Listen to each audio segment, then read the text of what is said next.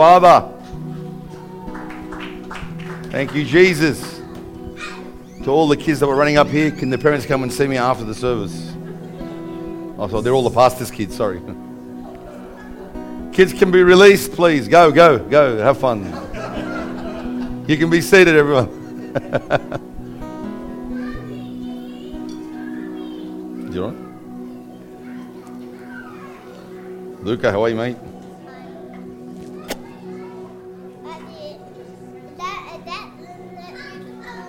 Yeah.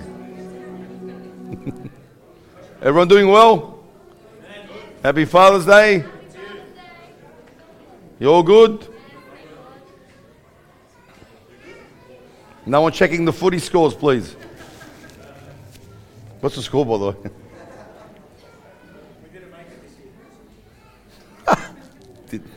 As if St. George was ever going to make it, please. Anyway. We're good? The kids are upstairs. Please don't forget to get your kids at the end of the service. I hope you enjoyed your day today. Sometimes these sort of occasions are really good for some and very sad for others. But we've got to know, guys, that this is not our home, amen?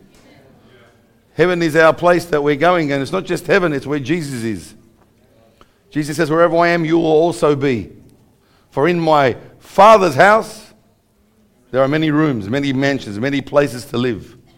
And I remember sharing in Brazil, Brazil's pretty busted up over there with families, and I was sharing that over there, and it says that the glory of the Father is how many sons and daughters he has.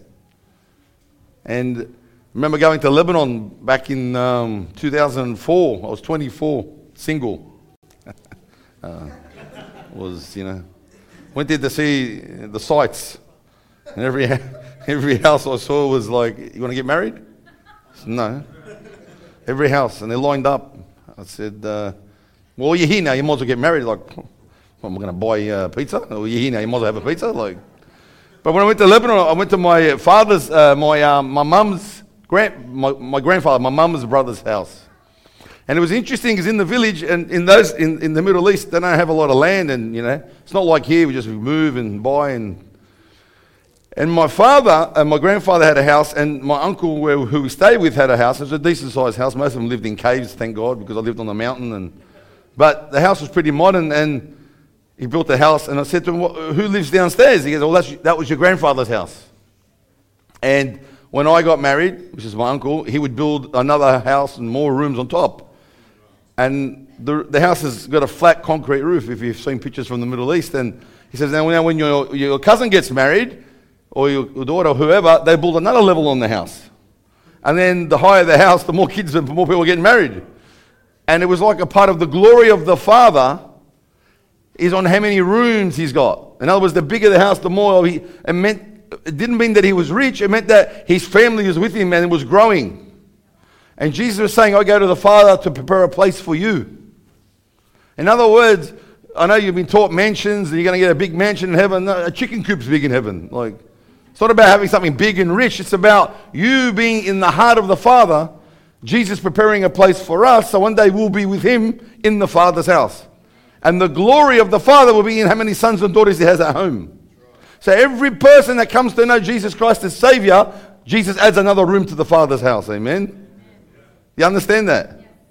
So we understand that God is preparing a place for us.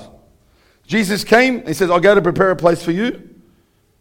And when I return, I'll take you to where I'm supposed to be. And it's a picture of a marriage. In the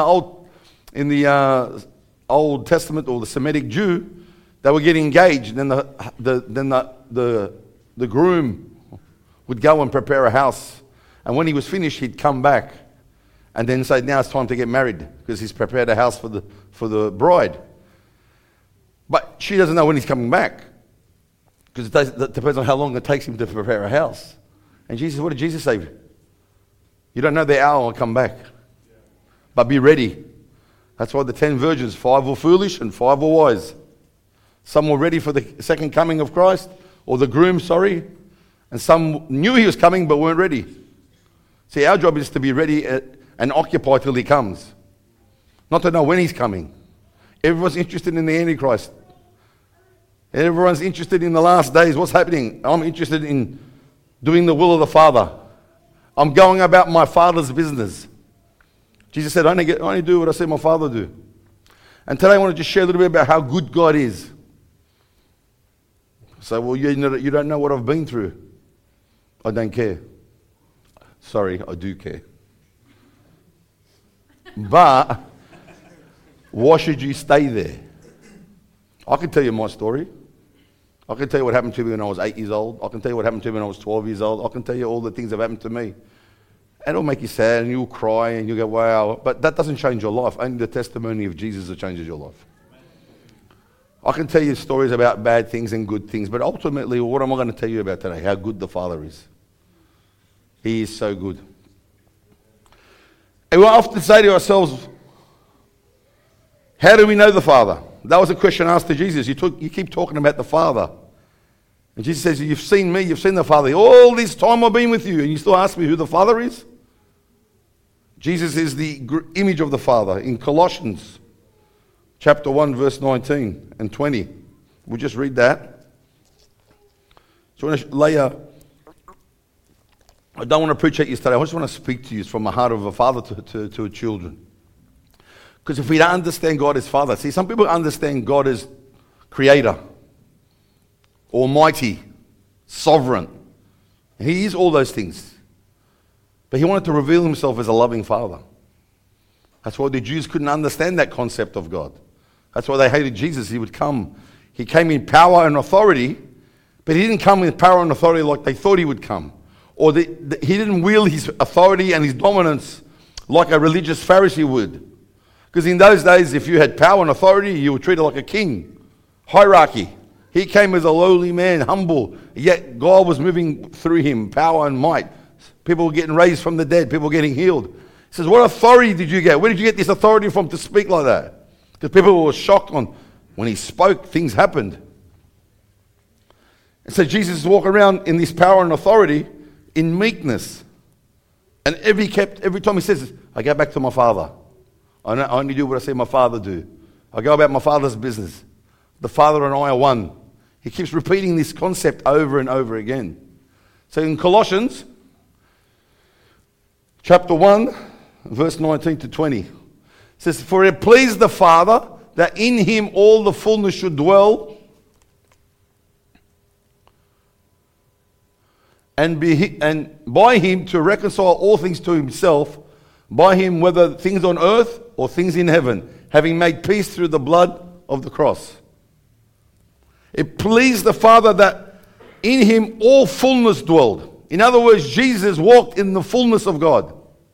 When He was manifested as a human being through the virgin birth, He was a man. He was fully man and fully God. He wasn't half man or half God. Fully man and fully God. And the fullness of God dwelt in Him. And if you go into Colossians, it says, He didn't consider it robbery to be equal with God. He's the visible of the invisible God. So all things were created through Jesus. Jesus Christ, Jesus of Nazareth, was manifested on the earth through the virgin birth, but Jesus existed in the eternity in the Word. He was the Word that became flesh. Now how does this loving God, who most of the old world considered a tyrant, a judge, how does God reveal Himself to man? You can go to any nationality and race, go back through history. I challenge you to do it. Go back and see what they believe, even up to today.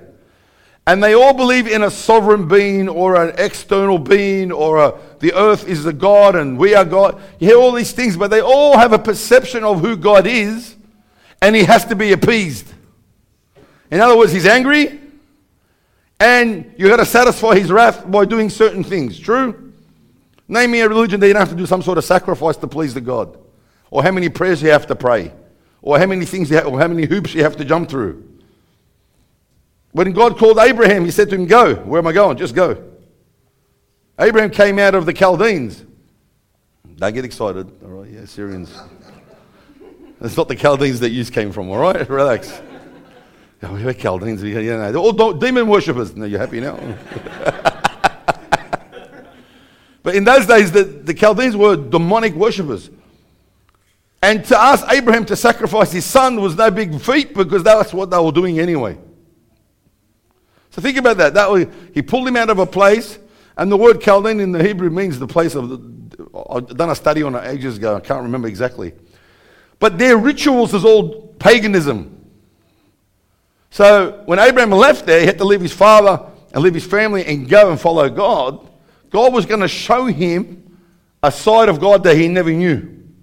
Because isn't it interesting, if he's used to people sacrificing their children to keep the gods happy, when he asked for his son, isn't it interesting when Abraham was walking there and he was thinking about this, who's watched my only son? It's a pretty good way, they picture that movie really good. And he's walking, so now he's walking up with Isaac. Isaac's his son. He says, go and put him on the altar. Now, for many years, we've always believed that Isaac was a baby. Then later I started reading, no, this guy was carrying wood, so he must have been a teenager or at least enough to carry wood. But history tells us now, through the Jewish history, he was at least 30 to 37 years old. So that changes the whole story because Abraham was a man who was nearly 100 years old. And now he's going to kill his son on an altar. You don't think a 37-year-old man could fight an old man? And he could. But when he understood what was happening, Abraham was going to give up his son, and Isaac is willing to die, if that's what God wanted. That's the picture of the cross, amen? And when they were walking up the hill with the wood, Isaac says, Dad, we got the wood and to do the sacrifice, but where's the sacrifice? Imagine walking up and going, where's the sacrifice, Dad? His dad goes, oh, minor detail, you're the sacrifice. But look at this picture. There was two guys with him, two servants. And he says to them, Abraham, look, he stops at the mountain. He goes, we're going to go up to worship God. The first time worship is mentioned in the Bible is when he's going to give up his son on the altar. He says, we'll go up. He says, but we'll be back. Read the scripture. What faith did he have? He says, we'll be back. Because killing the kid was something he's seen every day of his life in the pagan tradition. But no one's ever raised from the dead. He was going to ask God to raise him. So he takes him up, and we know what happens. He's about to kill him, and the Lord says, Abraham, don't touch that. And if you read in the context, an angel had to shout at him and say, don't touch the child. And there's a ram caught in the bush. There was a ram, head caught in the thorns of the bush. He says, now put him on the altar. Put that ram on the altar. What does that speak of? Jesus. He says, you're going to offer up your son, but your son can't change the world. But I'm going to offer up my son. And he'll change the whole world. It's interesting, the ram's head was caught in the thorns in the bush. Jesus' head had thorns on his head. He was crucified. He took the place. And he says, Abraham, now I know you fear me. See, fear is the beginning of knowledge in God. Fear in the Old Testament was, I'm scared of God. Fear there in that is that I know that you revere me as God and you will do everything I say. And because you did that, I'm not going to take your son, I'll give you mine. When Abraham comes down with his son. And it's interesting that Abraham is called the father of faith. Because he believed God, and the Bible says it was accounted to him as righteous. In other words, it was put on his account. But we know that in New Testament that we can only be righteous through a gift of faith through Jesus Christ. Amen? So he was accounted to him as righteous. In other words, one day, Abraham, because you believed me by faith, I'm going to put it on an account. And when one day, when that lamb comes and dies, he'll pay it in full, and you can cash in and you can walk into the kingdom of heaven. Because of the blood of Jesus. Amen? 1 John 3:1. What does Father mean? I could go around the room now. I'll do a Rabs. Let's work the room. And no one gets it right. Don't know what you fall for it. Like, shh, don't tell me about it.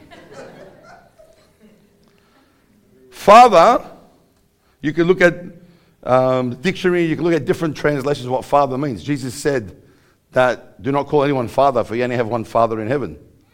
But then he says, honor your mother and father. So is he saying dishonor your real father? And it's not talking about any of that. The word father in the Hebrew can mean obviously a father, a nurturer, a leader, a head of a household. Also the word in this context, if you look at it in the Hebrew, it means the one that creates all things. A father, in that context, he's talking about everything that is birthed out of the Father. Do not call anyone creator, for you only have one creator. Are you with me? The Father creates all things. Look what he says here. Behold, what manner of love the Father has bestowed on us, that we should be called children of God. Therefore, the world does not know us because it did not know him. You see, if we don't make God as our Father, you'll make the world your father. Someone's going to be your father because someone's birthing something in there. Every day there's something new coming out. Someone's birthing something. Have you heard of, he's the father of faith. He's the father of rap music. He's the father of this organization. What are they saying? He's not saying that they're giving birth to something. He's saying they have started something and they've been acquainted with that start. In other words, if you have a look at, say, Elvis Presley, they call him the king of rock. He's the one that established that. The word here, father, is talking about who establishes something new, who births something new. In other words, Jesus used this same word for father to the Pharisees. You are of your father, the devil. And the devil doesn't create. He's not God. And the devil doesn't get into people's world and have children. He's talking about the originator of sin, and rebellion is the devil, and you're of him because you act exactly like him. He says that you're of the father, the devil. Here, he's saying how beautiful and how the manner of love God has upon us, that he shall call us children of God. But we can't receive that from the world because they don't know him, but we know him. And the quicker we lay down our life for the Lord and to make God our Father, the quicker the devil gets out of our life. Anyone here? See, Jesus only came to restore man back to his rightful place. Jesus, contrary to what people say, he did not come here to start a new religion. He did not come to restore the old religion. He did not come even to defeat the devil. See, the motive of Jesus wasn't to defeat the devil, although he did. His motive was to reconcile us back to the Father. But the means to do that was to defeat the enemy. Without that, we have nothing. See, God's got a plan from the beginning. The Bible says that the Lamb was slain before the foundation of the world. Even before man was created, God knew man would fall. And a loving father, or a father that knows what's happening with his children, for example, would know he doesn't just have a plan for life, he has a plan for exit strategy. He always has a plan to know what to do at the right time for the right reason if things go wrong. Because God is all-knowing. And he already made an exit way. So God's willing to create man and know that they're going to fall. Because God is not making creatures that are controlled like a robot. God gave you free will. So true love is that you make a decision to love, not if I can make you love. I can scare you into the kingdom and it works. I can give you all the blessings that the kingdom gives you and it works. But ultimately, that's not true love. True love is that when you rightfully come to that place to submit your life to the Father through the Son. That's true love. Imagine if I came in every day and said, Janet, show me the bank account. How much did you spend today? $2.50, huh? 3 ply, huh? 3 ply, huh? Go to IGA. It's 2 ply for $1.50. And she's scared to go to buy 3 ply anymore. Or if I come and I put rules and regulations on her, she's honourable. She submits to me. She looks after my kids, but she only does it out of fear because she's scared I'm going to do something. Is that love? That's not love. So what do we call God that? Why do we say that God does that to us? Stop laughing. All right, I'm watching you. All right. He's a 2 ply guy too, is he?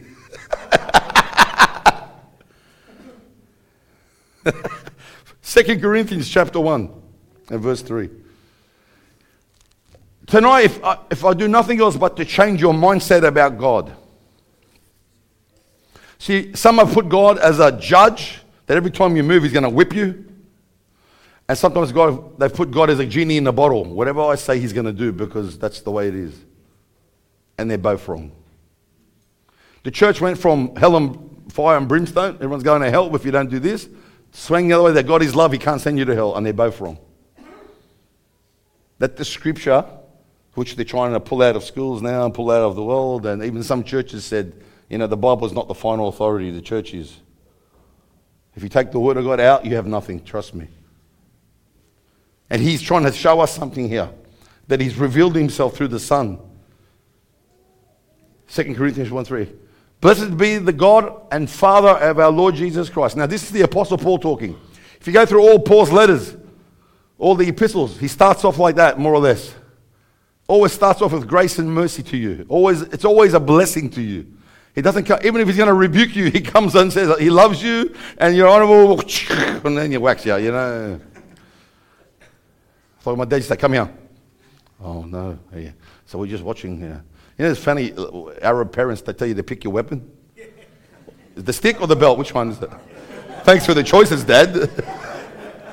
Blessed be the Father. I don't know why I went there. But blessed be the Father, God of our Father, our Lord Jesus Christ, the Father of mercies and the God of all comfort, who comforts us in all our tribulation, that we may be able to comfort those who are in trouble, with the comfort which we ourselves are comforted by God. The God of mercy brings us comfort in our troubles and tribulations.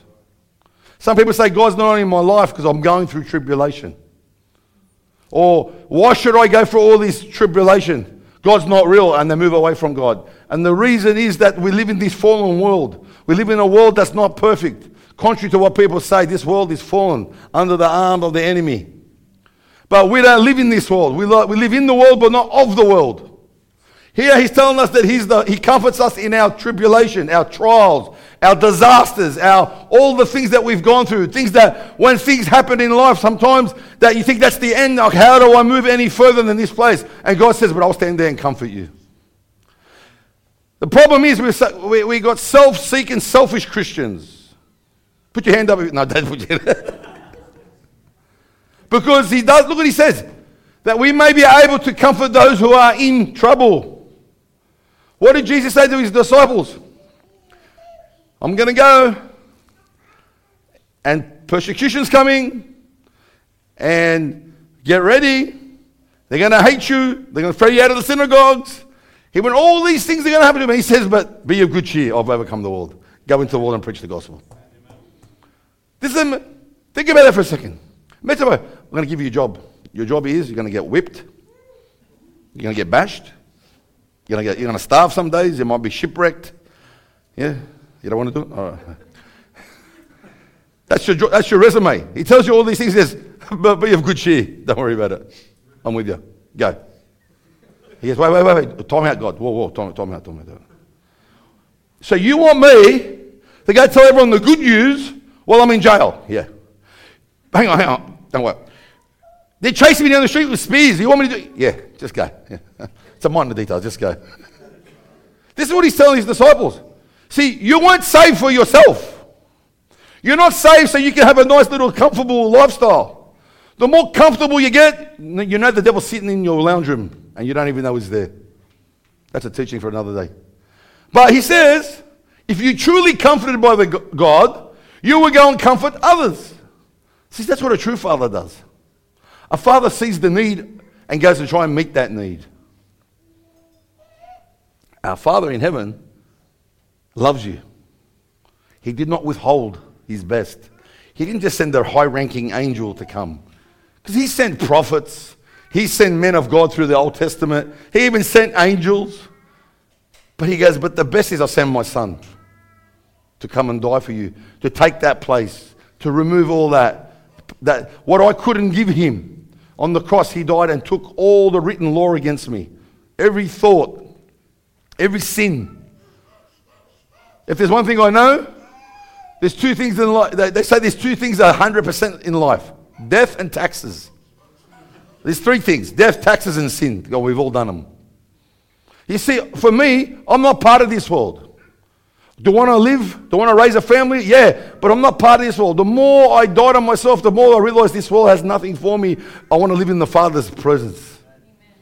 See, when you know that He's got your back. You can go through anything. And I'm not taking away from pain and suffering. I've been there. But don't live there. See, don't live there. Live in the place of victory, amen. So we have the right to be called children of God. Why? Because He can comfort us at every time. See, that's a true Father. And I don't know what your perception of God is, but today it has to change. Because my compass, my detector that points to God is through Jesus Christ. Amen? Amen? Someone needs to know that Jesus loves them. Not by theory, not by what your parents have said, not by what you've read. You need to know in your inner man that Jesus loves you. Religion will only put an obstacle for Jesus. I'll have Jesus on the wall, have Jesus in a book, have Jesus everywhere, but there's no Jesus. It says, the Bible calls it's a form of godliness. There's a form of godliness. It's, wow, it sounds godly, sounds spiritual, but it denies the power. The power of the resurrection in you. The power of the cross in you. The power of the work of the Holy Spirit in you. Let's go to Ephesians chapter 3, verse 9. I'm giving you a bit of scripture today just to get it in your spirit. Can I tell you, there was no concept of fellowship with God in the Old Testament. When I say Old Testament, there was no concept of having fellowship with God in a personal relationship through the old Semitic lifestyle of the old. You go to any religion, every family, every culture. It's always about pleasing God. Always about sacrificing to God. It's all about trying to make Him not angry all the time. True? Go through. But Paul says here in Ephesians chapter 3, look what he says here. And to make all... Can we go back to verse 8? Sorry.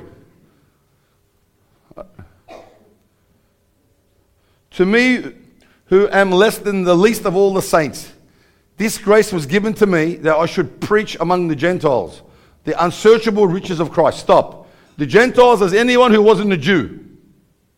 So all people that were outside the Jewish covenant were called Gentiles. Isn't it interesting? Paul was a Pharisee of Pharisees. He was in the priesthood. He'd done all the religious stuff he needed to do. He learned the Old Testament off by heart by the age of 12. So for me, when he came to know Christ, I would have thought he was the perfect man to go and preach to the Jews.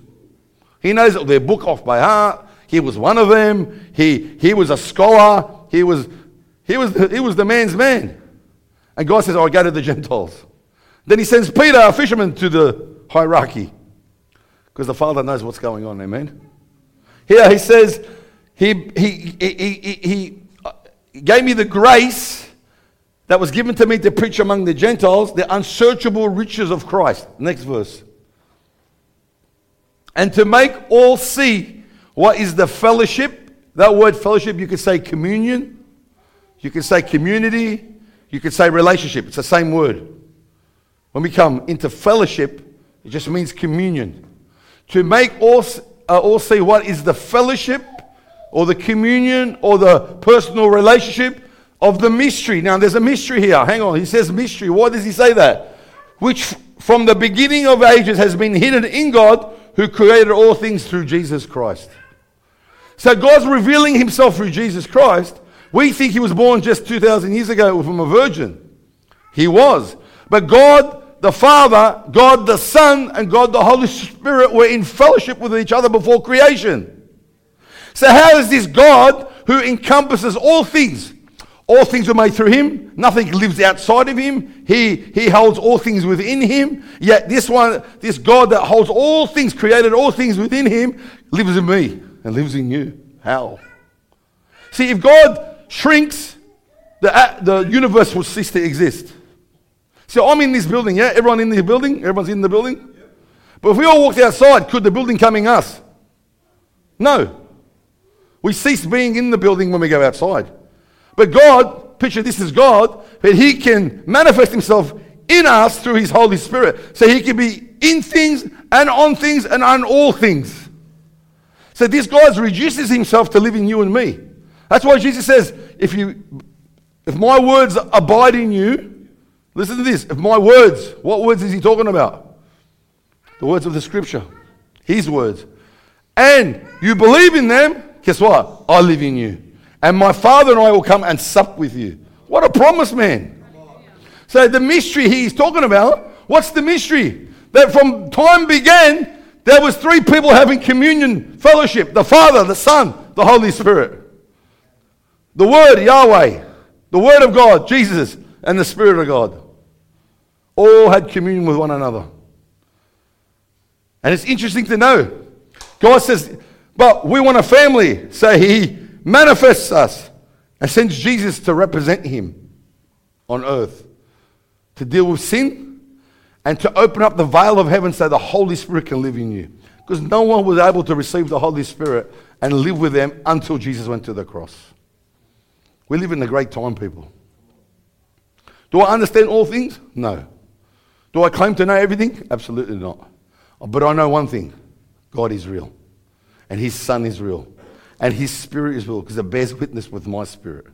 That we are the children of God. Hallelujah. Hallelujah. Psalm 2:7. Am I going good for time? Hallelujah. I will declare the decree. The Lord has said to me, you are my son, and today I have begot you. Speaking of Jesus. Remember when Jesus was baptized by John in the water? And heaven opened up. Heaven opened up. What was said? Who knows? Come on, George. Don't Google it. Straight away, man. How quick did you Google it? I'm going to go this side. Weeby. This is my beloved son. I'm hoping he's a mate. He's my beloved son. Yeah, that's right. Yep. Next person. All the time I spend with him. David, come on. Come on, let's get the Chaldeans to work. Come on. All right, yalla. I've got to stand up, the Chaldeans. Tell me. This is my beloved son, and whom I'm well pleased. Beautiful. Hallelujah. And he barely speaks English. This is my beloved son in whom I am well pleased. The next time Jesus appears on the mountain of transfiguration, who can I pick on now? I don't go pick on someone. I'm in the mood.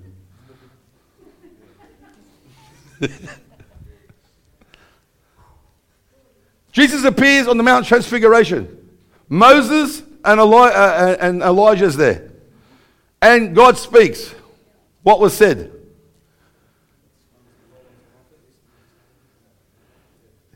This is my beloved son, in whom I'm well pleased. And what was the last bit he said? Listen to him. Do you know what that represents, the transfiguration? He had Peter, James, and John. Correct? Thanks, Joe. Appreciate it. Thanks for serving, Joe. Peter, James, and John. And they transfigure.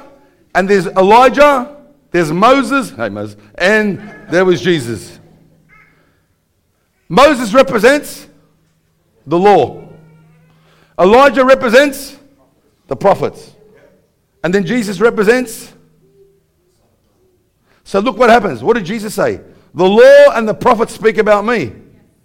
Remember, he says, if you know the law and the prophets, they spoke about me. So who's there? The law and the prophets are transfigured.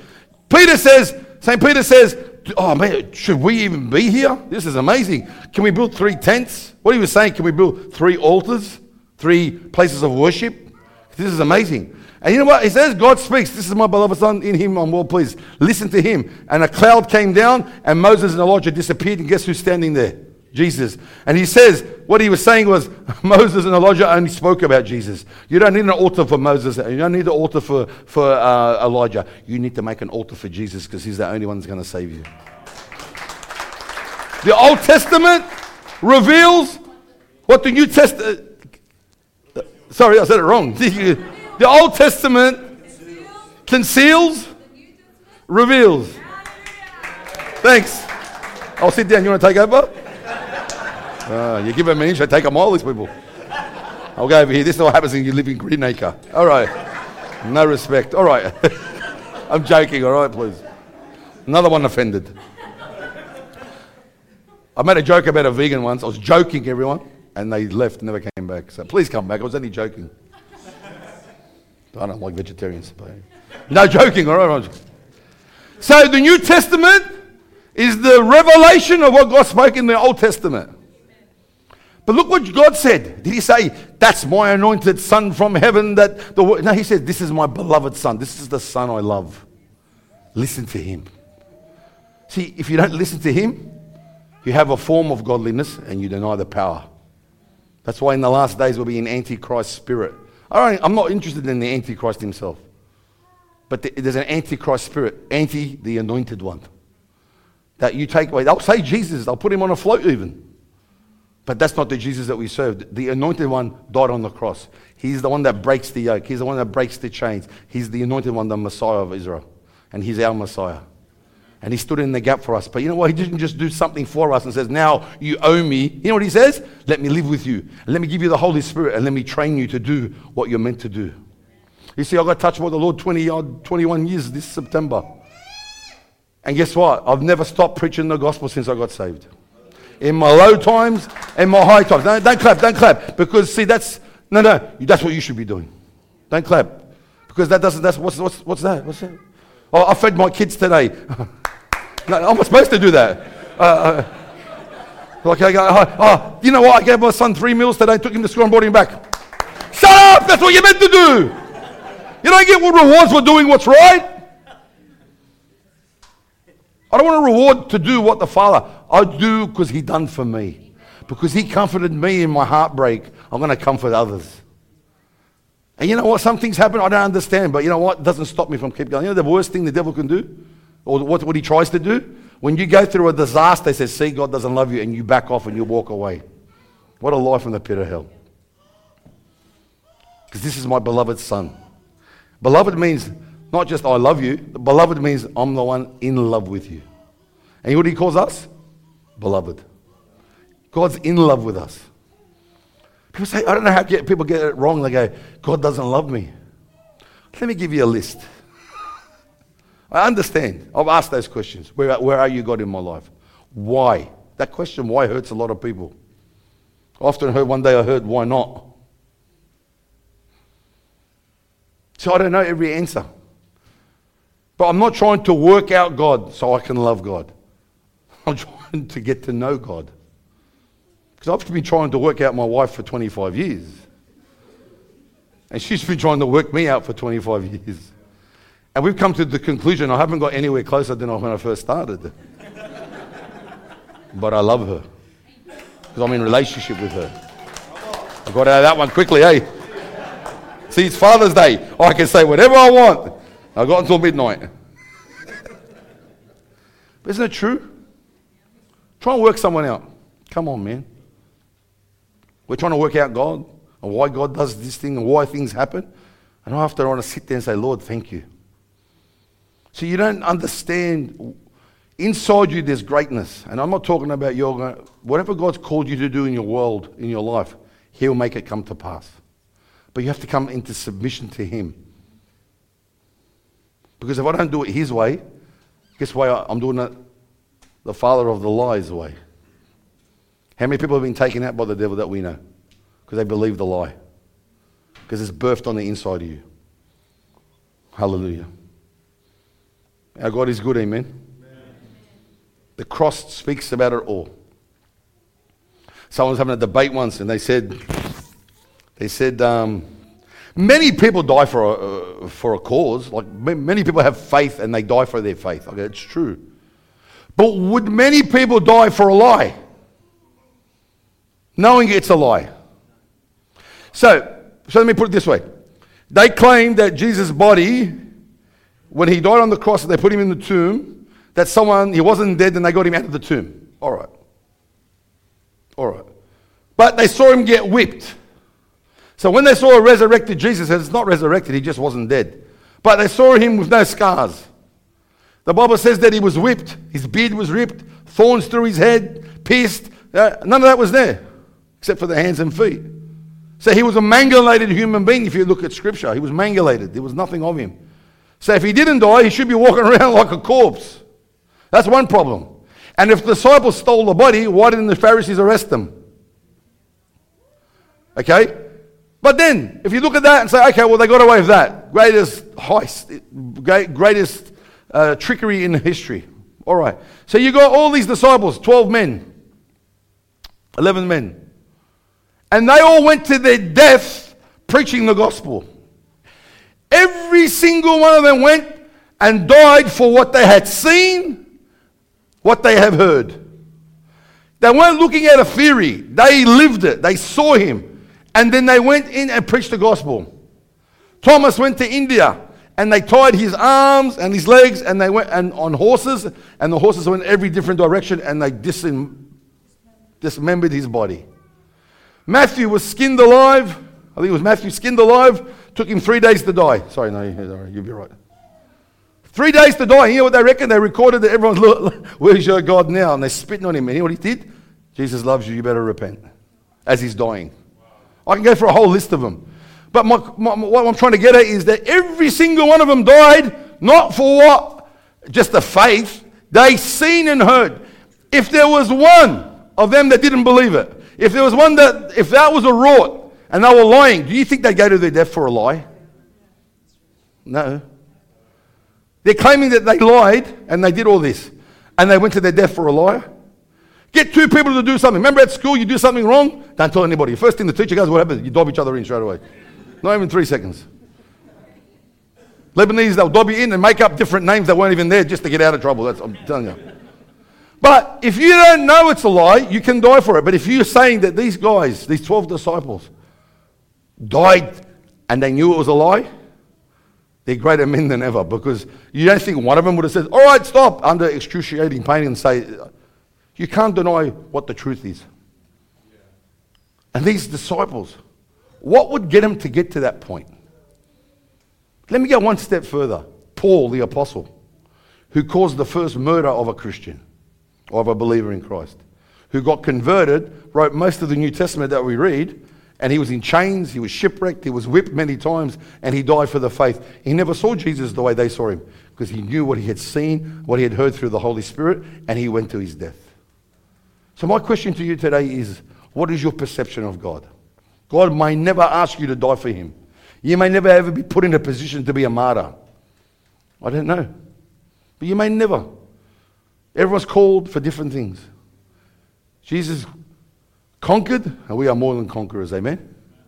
But people paid a price. St. Peter got crucified upside down. You know what he said to his wife?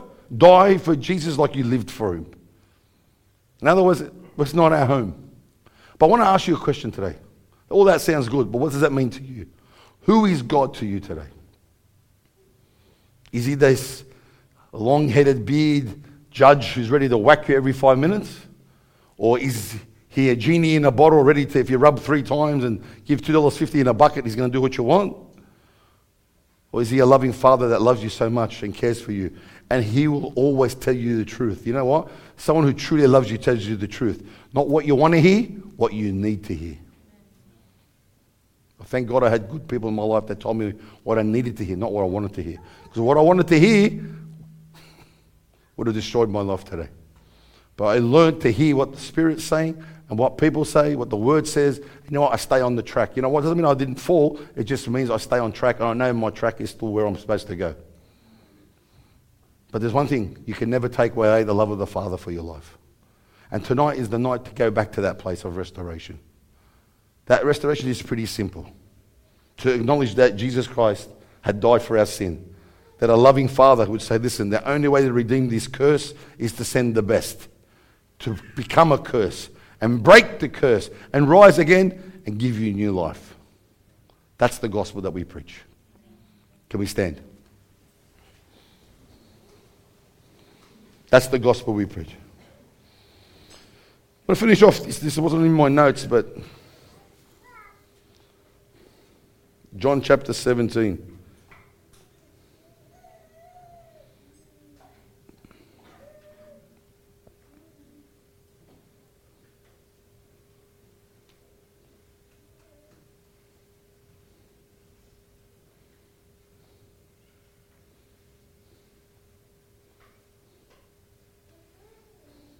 John chapter 17, verse 1.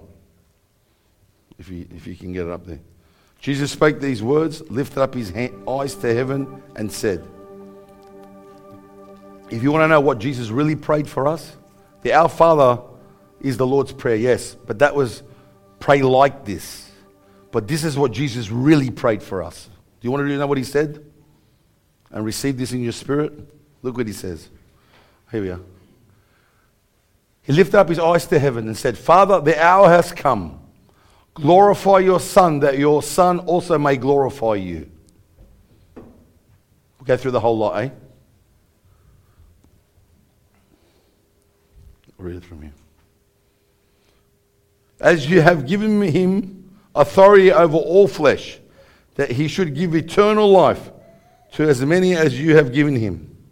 And this eternal life that they may know, ready? That they may know you, the only true God, and Jesus Christ whom you have sent. That you may know the only true God is him and Jesus Christ you have sent. And then Jesus says this, I have glorified you on this earth. I have finished the work which you have given me to do. And now, O Father, glorify me together with yourself with the glory which I had before the world began. Jesus is saying here, I had glory with you in heaven. I didn't need to come to earth and die to please you to get glory. I already had glory. I was the divine with you. I created all things with you. But to know that you may know him, the one and only true God. To you may know God as Father, I came down as a man and took their place and died and rose again. And he's saying here that there's only one true God. Why? Why could he say that? Because he was the only one that loves you and that he would give his Son for you. Tell me anyone else has sacrificed anything for you. Every other religion says, God, you got to try and get to God. You got to do this for God. And even the ones that don't have a religion are still making you sacrifice your life. Why? Oh, you need more faith to be an atheist. Let me tell you. But here he says, now I'll come to you and I'll draw you unto me and I'll lift you and put you in heavenly places. In other words, you can't get to God. No matter, they were killing children at the age of 7. They were sacrificing virgins. They were killing animals. They were doing all these things, but never appeased God. Why? Only Jesus, the Son of God, can rip the veil from heaven, take the curse, remove it, and put his spirit into your spirit. That's why he's the true God. It's only him. I can talk about healing. I can talk about deliverance. I can talk about provision. They're all part of the kingdom. But the greatest gift of all is to know the Father. Say, if I leave this earth, I'm going to be with him. That's the greatest gift. It's not a cop-out. It's truth. That they may know you, the one and only true God, and Jesus Christ whom he sent.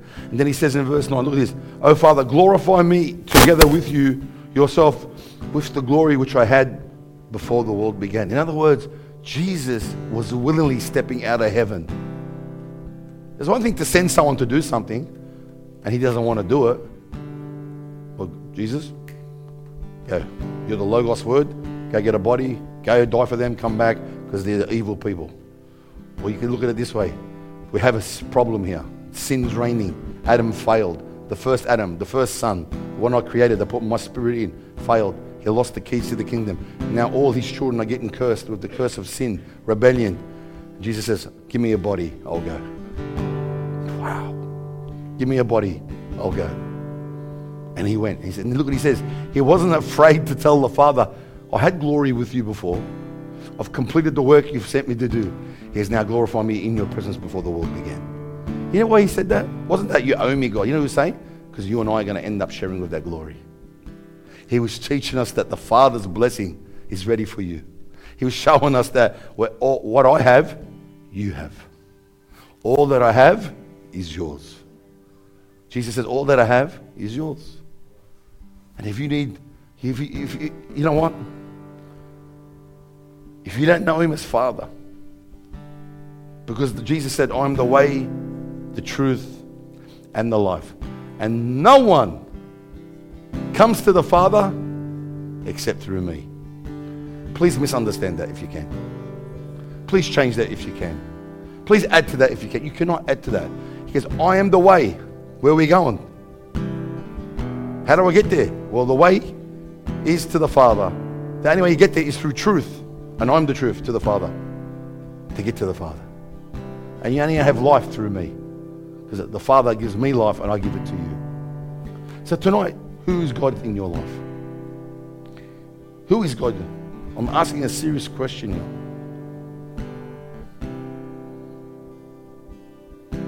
Because he gave us a name above every name. He says his name, he gave it to us. Because he birthed us. Can I say this to you? You have to get your eyes off you. The greatest obstacle of your salvation is you. Me. You don't know what I'm been through. You don't know what I deserve. You don't know what they did to me. You don't know where they took me. I understand. But the Bible says that we walk through the valley of the shadow of death. It's a shadow. It's not the real thing. You know, sometimes I've looked back at my problems over 21 years. I've looked back, and in the midst of the problem, it was a valley of death. But when I look back, it was only just a shadow. It wasn't. In the moment, it was so hard. It was so hard. But when I walk through with Jesus, guess what? I look back and think, wow, Lord, you took me from there to here. And he can take you from any disaster and take you to his house and put his life in you and lift you up. You don't have to stay where you are. Please, the greatest lie of the devil is you can't get through. No, you can get through. Because he's conquered it for you. He's made a way. He's made a path.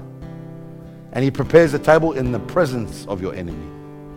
You know what that speaks of? Communion. Again, breaking bread, having communion in the bread. All chaos is happening and we're breaking bread because Jesus has won the victory. Amen. Jesus has won the victory. Hallelujah. Come on, give him a round of applause. Give him a clap. Thank him. Thank him. My whole core message of my whole life is the Father. It's the Father's love. It took me a long time to get it. Because I understood Jesus as Savior. I understood the Holy Spirit touched my life. But, you know, this Father thing, it broke me because my relationships, what I saw, all the lies, the hypocrisy of a father. But everyone longs for a father because everyone longs to be called, to be loved. And when God broke my heart and put his heart in me, changed my life forever. I could have went to heaven and been saved and when I died, but I wouldn't have known the Father like I know him today. You must know him like you know today. You must. Jesus' whole, you know, I heard this statement the other day. He says, if you ask Jesus, what's your core message? He says, the Father. You go to the Father, what's the core message? Because it's the Son. They just talk about each other. What is the Holy Spirit's job? To reveal Jesus in you, to take you to the Father. Wow. No one's trying to edify themselves higher. They're co-equal, co-right. The triune God. But guess what? It lives inside you. Hallelujah. What do you got to fear? Death has no sting. Jesus took on death and won. There is no death with us. To be absent in the body is to be present with him. Hallelujah. Let's pray. Father, I thank you tonight that every word spoken tonight would penetrate our spirit, that would heal our souls, that would fill us with our souls with your love. Lord, open our minds to understand the words that you speak. Father, I break insecurity, fear, anxiety, loneliness, depression. They're all traits of the flesh. They're valid, Lord, but you heal all our diseases, all our sickness, and by your stripes we are healed. I thank you for the love of the Father. Let your wind of your breath flow. That our spirit can know. Our spirit testifies to the goodness of God. He is so good. He's a good, good Father. Yes, he's an almighty creator, sovereign God. We bow our knee before you. No one can stand in the presence of almighty God. But you know, he chooses to reveal himself as Father. He is the Father of lights. So Lord, I thank you for tonight. For anyone who does not know the Father. You've heard about him. You've heard about religion. You might have said a prayer once or twice, but you do not know him the way I've explained him today. It can only be found through the Son. Jesus shed his blood on the cross. He was crying out in the garden, Abba, if there's another way, please tell me, but if not, not my will, but your will be done. He says, take this cup from me. I'm about to drink the wrath of God, but is there another way? He has Abba. You know the word Abba means? We reduce it to daddy, and it does. It means an intimate word, but it also means that I will obey. Abba, you birthed me, you created me, and I will obey anything you ask. Abba. See, you only die for something that's of value. You only die if something that's worthwhile. And Jesus thought it was worthwhile to die for us 2,000 years ago. He went to the cross. Even if only one person received, it was worth it. But those who have received him, who are called by his names, he gave them the right to be called sons of God. You are sons and daughters of the living God. Don't walk out here as orphans, because you are not an orphan. He loves you. Your sin cannot separate you from God. Even a father figure in your life that's abused you or left you or hasn't done the right thing for you does not take away your authenticity in God. Man cannot separate you from the love of God. Sin cannot separate you from the love of God. He loves you unconditionally, but sin can stop you from going to God. So today is the day of your salvation. And I pray, Father, that every person that's hearing the sound of my voice, their spirit would know. They would understand when they look in the mirror, they know the Father loves them. What manner of love is this? That you would send your Son for us. What manner of love is this? I pray the Father's love upon every person this Father's Day. And I don't care how good your Father is. Nothing compares to Father God. If I can explain the love of God, then it's not worthy to be explained. How can I explain the love of God? But he poured it out in your spirit. He will change you from the inside out. Hallelujah.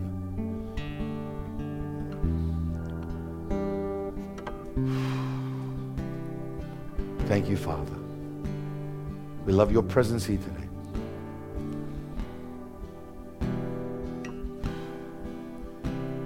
We love your presence here today.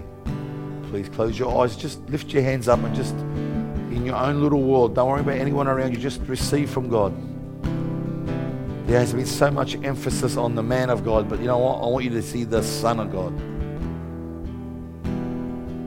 Receive him now, right? God's blowing into people's spirits right now. He's touching your life. You need to go from formula to relationship. You need to go from fear to faith. You need to go from unworthiness to being worthy. You need to go from slave to sons and daughters. He loves you tonight. He loves you tonight. We thank you, Father. We thank you, Father. Reach out and touch his spirit right now. Open up your heart to receive. He says, I'll pour my spirit on men and women in the last days. We are in the last days. Some people need to stop playing around and start coming serious with God.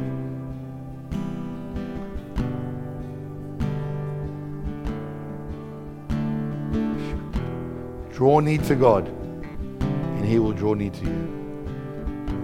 Some people need to put that sickness that keeps coming and put it on the cross. People that get recurring issues, like it seems like you're going around the mountain every time. Every time you get ahead, you come back. Put that on the cross. Just nail it. Just see yourself nailing it to the cross. Those with a broken heart right here tonight, let him fill that heart right now in Jesus' name. He loves you. He loves you. He loves you. Glory to your name. Glory to your name. thank you, Father.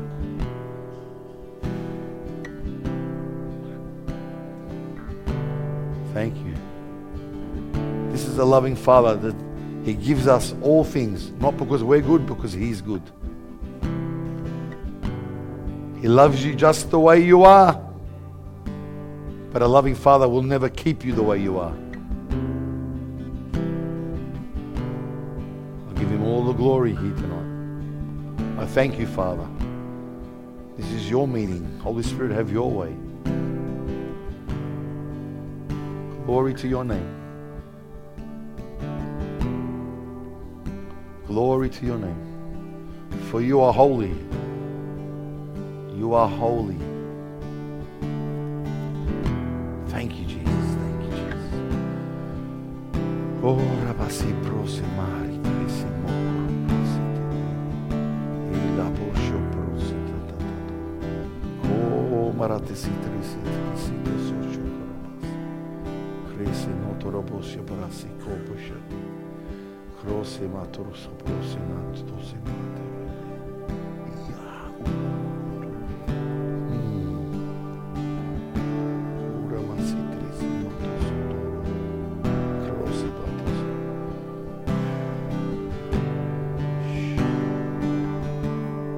Holy Spirit.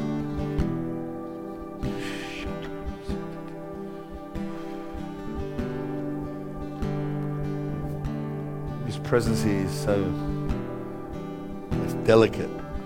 So if you need to go, you're excused. If you need to get your kids, but if you need prayer, please don't come up. There's an anointing here that God, this is sacred right now. Hallelujah. Praise you, Jesus. Some work that the Holy Spirit does sometimes is between you and Him. To be honest, that's the greatest work. When He does the work between you and Him.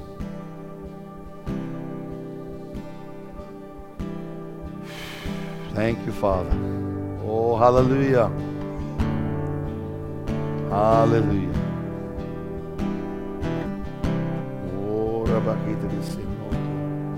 Oh, la batusi presi noto, conti si prosonatus. Drink from the well that never runs dry.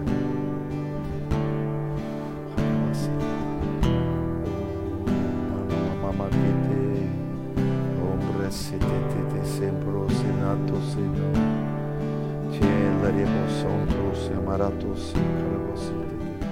Tesse poco to semaco, inno po poscio tu cotrosi nato po, I bacoro tu se baratos no conto, inno poscio,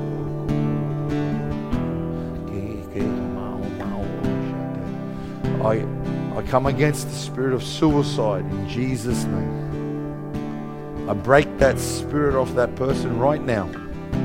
The devil's a liar. The spirit of death, leave. In Jesus' name. The spirit of heaviness, leave. In Jesus' name.